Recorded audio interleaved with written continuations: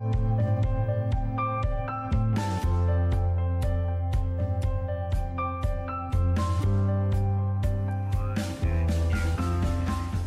everyone, and welcome to this episode of The Author's Journey. I'm your host, Moni Dujeji. And one of the great things I love about having this show and speaking to authors is not only learning about their books and about their journeys, but also seeing how they're also using their platform and their content for their philanthropic efforts. My guest today is doing exactly that. I'm so delighted to have with me Barry Finlay. Barry, thanks for coming on the show. Thanks for having me. Well, great to have you here. Now, you have several books that we have on the table, and we're going to talk about all of them. And you've written across a couple of different genres. Right. But what I want to do is just learn first more about you and your story and how you came about to be a writer. Yeah, we have to go way back, I think, for to understand that. I think I was born and raised on a farm in rural Manitoba, a place called Rapid City, Manitoba, which is just north of Brandon. And my father was always working, being a farmer, and my brothers were much older than I was. So my mother ended up spending a lot of time with me before I got to school, teaching me how to read and write. And before I ever got there, I think I could read and write thanks to her. And it sort of instilled in me, I think, the fact that I wanted to write, that I enjoyed writing, I enjoyed reading. And then I found out over time that farming wasn't for me, and so at 18 I moved into Winnipeg and became a chartered accountant.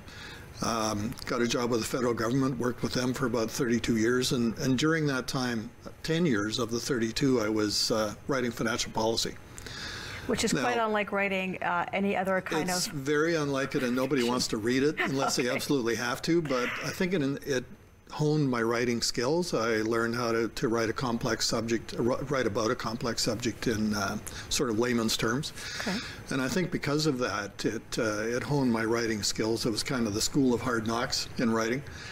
And so I worked for the government for 32 years, and then kind of changed my life when I retired. And I ended up climbing a mountain and wrote a book as a result of that climb.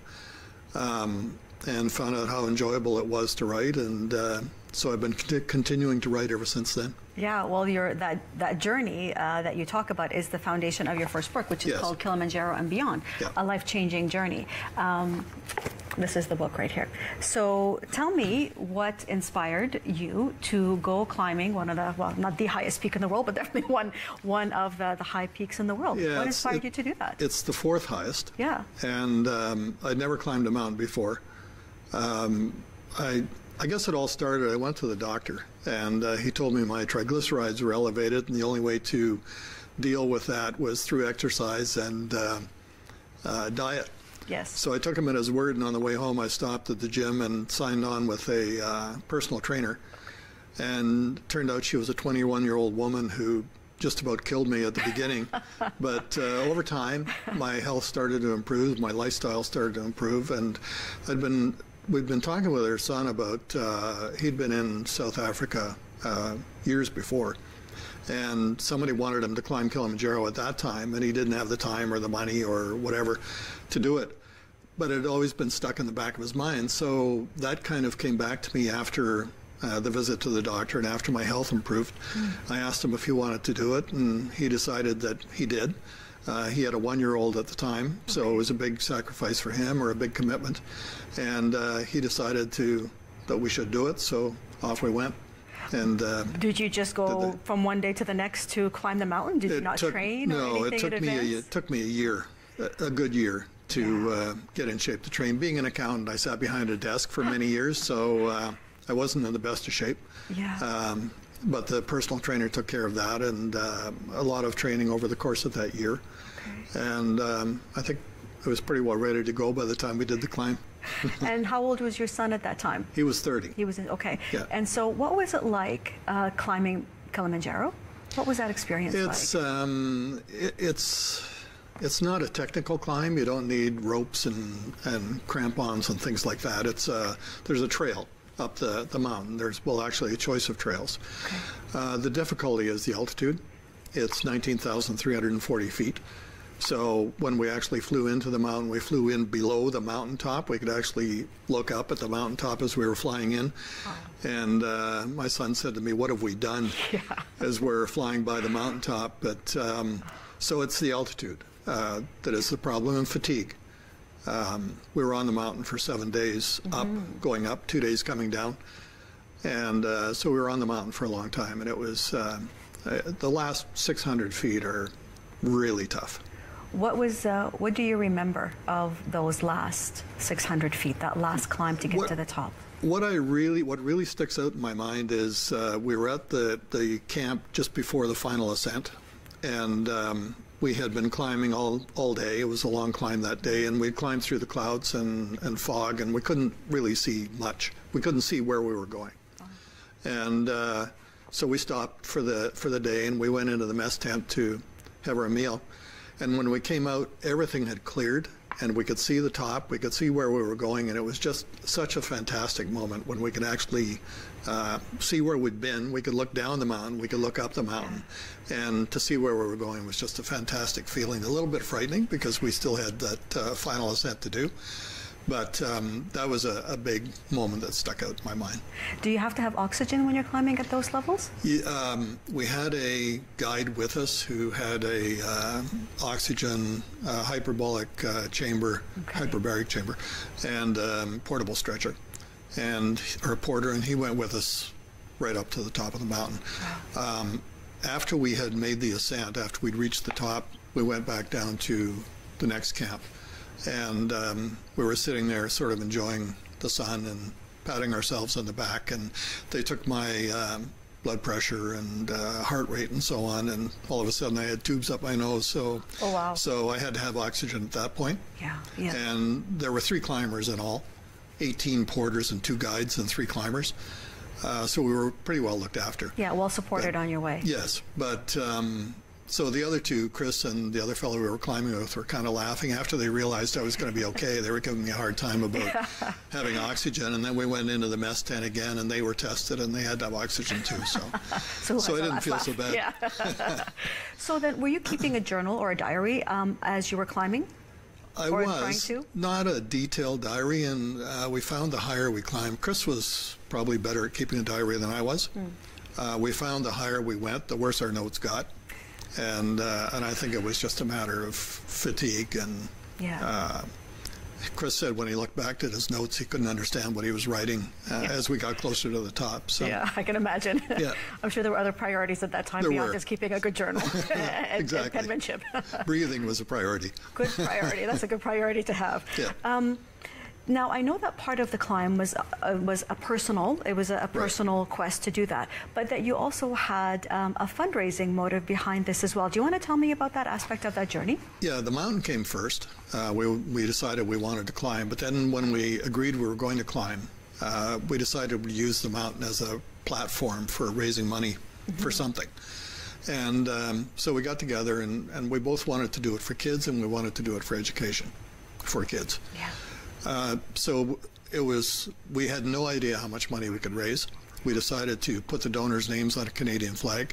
Okay. And so all the donors' names were on a flag? Yeah. Okay. So we did that, and we actually raised $15,000 before we left. And it was just, I think it was the fact that people were interested in what we were doing, and maybe they wanted their name on the Canadian flag that was going to the top of the mountain. But we ended up with 200 donors and raised $15,000.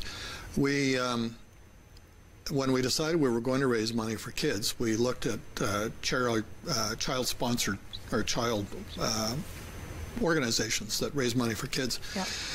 And we found about 5 that we were interested in working with. I sent out letters to the 5. I got a response from 1, and the one was Plan Canada. And I was familiar with Plan from before because we have a foster child through Plan. Yes.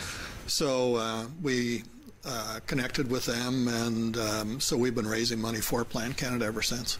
And so does a percentage of the sales of your books go towards Plan? Percentage of the profits from all the the books. Profits from the books. Well, congratulations. A percentage, yeah. That's fantastic.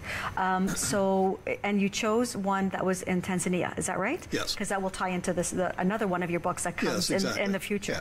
So you raise the funds, and did you end up going to Tanzania to deliver the funds there and see the school or whatever? Yeah. The mountain, half of the mountain is in Tanzania and half of it's in Kenya. Yes. So, but our project was in a place called Mwanza, Tanzania, which is on Lake Victoria. Yes. It's a freshwater lake, and it's one of the most polluted lakes in the world. So the school is actually on the lake, but they are at least beside the lake, but they can't use the water. Right. Because it's so polluted. So we raised money for the classroom. We presented the flag to the school, and I was standing in front of the class and speaking to them, and I realized, I just looked out at the faces and saw the optimism and enthusiasm, and they had nothing. Wow. And I just thought we could do something for them. And so that's why the fundraising has continued. And we actually went back in 2011 to see the results of our projects. And, yes. And we have another trip planned soon. Good for you. Yeah. So then a percentage of the sales or the profits of all of your books that you've written is right. going to support that school and perhaps other philanthropic activities that you have going on. Yeah, we've completed 4 projects now in Tanzania. We also raised money for Wounded Warriors Canada. So in total, we've raised about 185, well, no, closer to 200,000, I guess. Congratulations. Since we started doing this in 2008. So, so yeah, we continue to raise money. We've completed 4 projects, and we're kind of between projects now with plan. That must be incredibly satisfying. Oh, it's there were 2 things I think that came out of the climb. One was, I realized that you can do pretty much anything you want if you set your mind to it. And I think I'm going to be using that going forward. Yeah. I kind of developed a slogan, or a slogan came out of our climb, that every mountaintop is within reach if you just keep on climbing. And that's kind of my philosophy of life now. It's if you set your mind to something, you can do it. That's fantastic. And then the second one was I realized that we could help kids or help people just by putting a little bit of effort into it. Yeah. And what we do is hold events and mobilize people to contribute to the events, and that's where most of the money comes from. But so yeah, that was the benefit of the climb. I call it a life-changing journey, and it really was. Yeah, I have no doubt, and I guess it changed you in more than one way, not just simply the physical act of going and climbing a mountain, but how you choose now to spend your efforts and how you see how you're using your life in this moment right now. Exactly. Yeah. Well, you know, I know that you continue traveling because you didn't stop at Kilimanjaro, right. And that's the foundation of your next book, which we're going to talk about. But I do have to take a quick break before we do so. So please stay tuned, everyone, and when we come back from break, we'll continue our conversation with author Barry Finlay.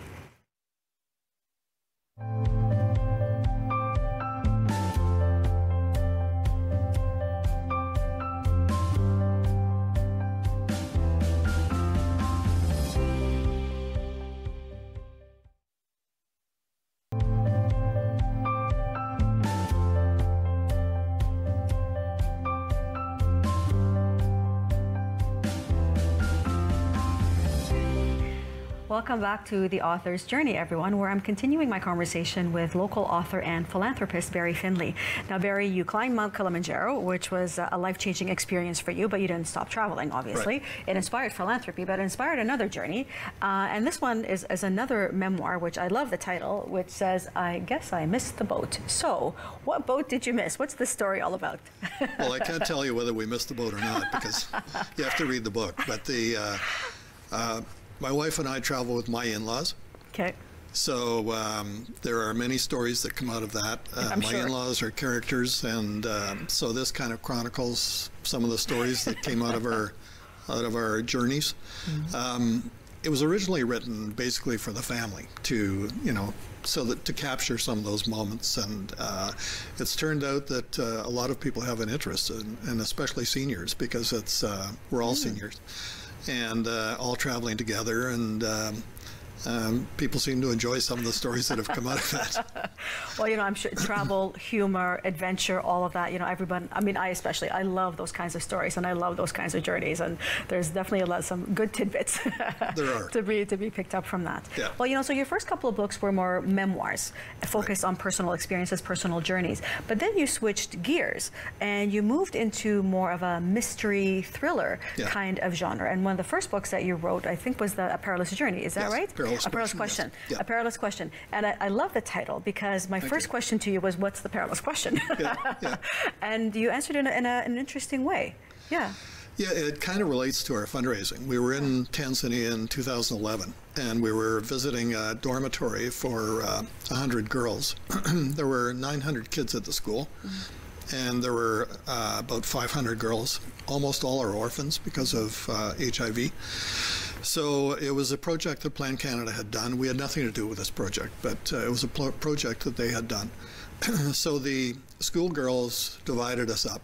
3 of them took me through the dormitory, 3 took my wife, and 3 took the representative from Plan Canada.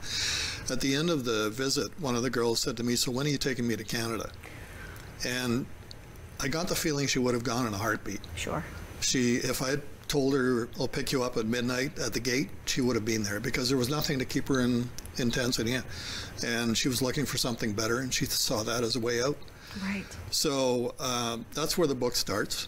It starts there. It's a book about human trafficking, and fortunately, that didn't happen as far as I know to the girl there. But right. But that's the story of A Perilous Question. Yeah. And how do you answer that question? Because I'm sure that's a question that must come up a great deal. I know when I've traveled overseas, when you go to countries such as this, that is one of the first things they tell you is, you're so lucky to have a Canadian passport. You're so right. lucky to be able to travel wherever you want, whenever you want. And so it's a question that I've received personally as well. And yeah. It's hard to answer that question honestly, and to explain that it's just not possible. So how did you answer that? Well, that's basically what I told her, was that it wasn't possible to do that. I did talk to Plan Canada afterwards and suggested that they might want to do some education in that regard. Good idea. And I think from a fundraising perspective, all we can do is help a few people. We can't save the world. We can help a handful of people, and if we do that, then it's a handful of people that wouldn't have been helped otherwise. Well, exactly. So, so I think that's about all we can do. And that's powerful on its own. That's we think oftentimes that we've got to do all these great, grand, big changes, but the changes that we make to one person's life, well, that's 1 or 2 or 3 people's lives that you've already changed. Yeah, and you don't know how that's going to move forward and change other people's lives as well. Yeah, it was interesting. I did talk to detectives for both my thrillers. Yes. I was fortunate enough to know somebody who connected me to the Ottawa Police Service. Okay. And I talked to a detective who was involved in human trafficking. And he said that quite often the girls won't testify because they consider what they're going through here to be better than what they would have had at home. And that's unthinkable on both counts, you know. So, well, that's a fascinating read. I'm sure that makes a fascinating story. But you turned it into a mystery, right? Yes. This is the first mystery book that you wrote. Yeah, actually, it was the second. The first one was The Vanishing Wife. Okay, The Vanishing Wife, and then that one. Yeah. And so, what got you switching gears from writing memoirs into writing fiction? I've always been a big fan of fiction, thrillers in particular. Yeah. I've got, I probably read 5 thrillers to every biography or autobiography or whatever. So, frankly, I wanted to challenge myself and see if I could do it. Being an accountant, accountants aren't supposed to be creative in most instances. So I wanted to try it and see if I could do it, and it worked out okay. There were a lot of challenges. What? Tell me what. Well, a lot of research, a lot of rewrites. I found ensuring there were no redundancies in the book, ensuring the plot line flowed, making sure there wasn't extraneous material or gaps. Right. And that's frankly where a good editor comes in, because you do what you can, but there are ways of missing things. Well, that's one of the consistent themes that I've had from other authors on this show, is the importance of having a very good editor. And there's different kinds of editors, right? Because there's editors. What kind of editors did you work with? Well, she's kind of all singing, all dancing editor. She does content editing and copy editing and structural. Because there are editors that also work on the structure to move things around, make sure that it's in the right flow. Yep. Yeah, she is very good at. She'll read the entire book first, manuscript, and then she'll go through it line by line, word by word, and challenge me. She will challenge the character traits. She'll challenge the scene. She'll challenge the plot as she's going along. Yeah. And we work well together. Sometimes it's frustrating. I can imagine. And maddening sometimes, but in the end, it's my book, and I guess I make the final decisions. But she makes me think. Yeah. And I think that's so important. You know, it's great that you say that at the end of the day you are the author and you're the one that has to have the final say on your work, because it's very tempting to leave it to the experts, to the ones who supposedly know better and can write a better story, but you have to trust your gut. You have to trust what the story is that you want to reveal, not the story that they have to do. Yeah. Okay, well, you wrote a couple of mystery books, and I was up actually on Amazon taking a look at some of the reviews, and I have to say I'm impressed by at least 100 reviews, I think, that I read on your mystery books. Congratulations. Thank you. Well done. How do you get so many reviews? For the most part, they're organic. Okay. When the book first comes out, I'll get professional reviews. I'll go out and try and get a handful of newspapers or professional reviewers, so that I've got editorial reviews that I can attach to the book. And then from then on... Do they usually respond? Professional editors? Yeah. No. Sorry, professional reviewers? No, it's very difficult. Yeah. There are some that do all the time, but mainstream newspapers and magazines, no. Very difficult. So where have you found, aside from the organic, where have you found these reviewers to come forward and to actually leave you a review? Yeah, there are organizations, I'm trying to think of one now, Kirkus Reviews, which is very expensive. Yep. I've never used them. But it's that type of reviewer. There are a number like them that are like considerably professional cheaper. Reviews. Professional yes, reviews, exactly. Yeah. But a lot of your reviewers are coming from individuals. And I think during our pre-interview, you mentioned that you worked with a publicist? Yes. Okay, so tell me how, because I know a lot of authors would love to do that, but they're not sure how to.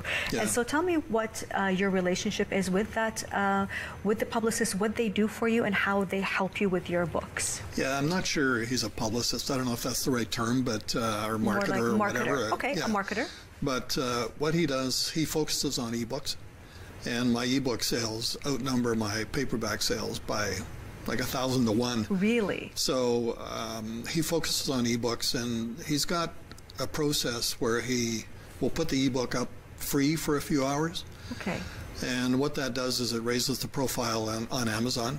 And Amazon has algorithms that they use for deciding whether they should have, if you like this book, read this book, and that kind of thing. And so what that does is it changes the results of the algorithm, and then so your book gets a little higher profile, and if you're lucky, you can reach bestseller status for an hour or two, and so then they can never take that away from you. You're an Amazon bestseller. Okay. And so you can attach that label, and then he'll flip it to a paid book. And the process works. It's been successful with my 2 thrillers so far. He's not cheap, quite expensive in fact, but I've found that I've more than broken even. So. Okay, so it's for the investment that you're making, you are at least recovering your costs, and it's raising the profile of your book, right? Which is something that gets the book into the hands of people. Do you find that a lot of people just download the books as soon as they're available for free? Oh, do they? Absolutely. Really? So you can track those numbers as well and see how many?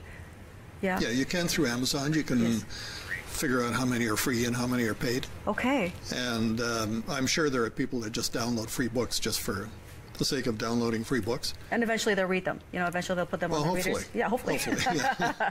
Well, you know, if you can believe we're down to 3 minutes together. I know that you are a traditionally published author, and you switched from that to become more of a self-published author. Can you tell me why you did that?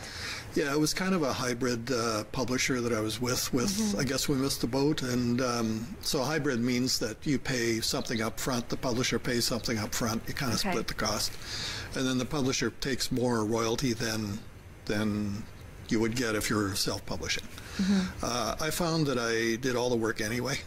The marketing work, you mean, marketing especially? work? Yeah, I think every author can attest to that. Yeah. So I didn't really see the point of paying his share of the royalty as well.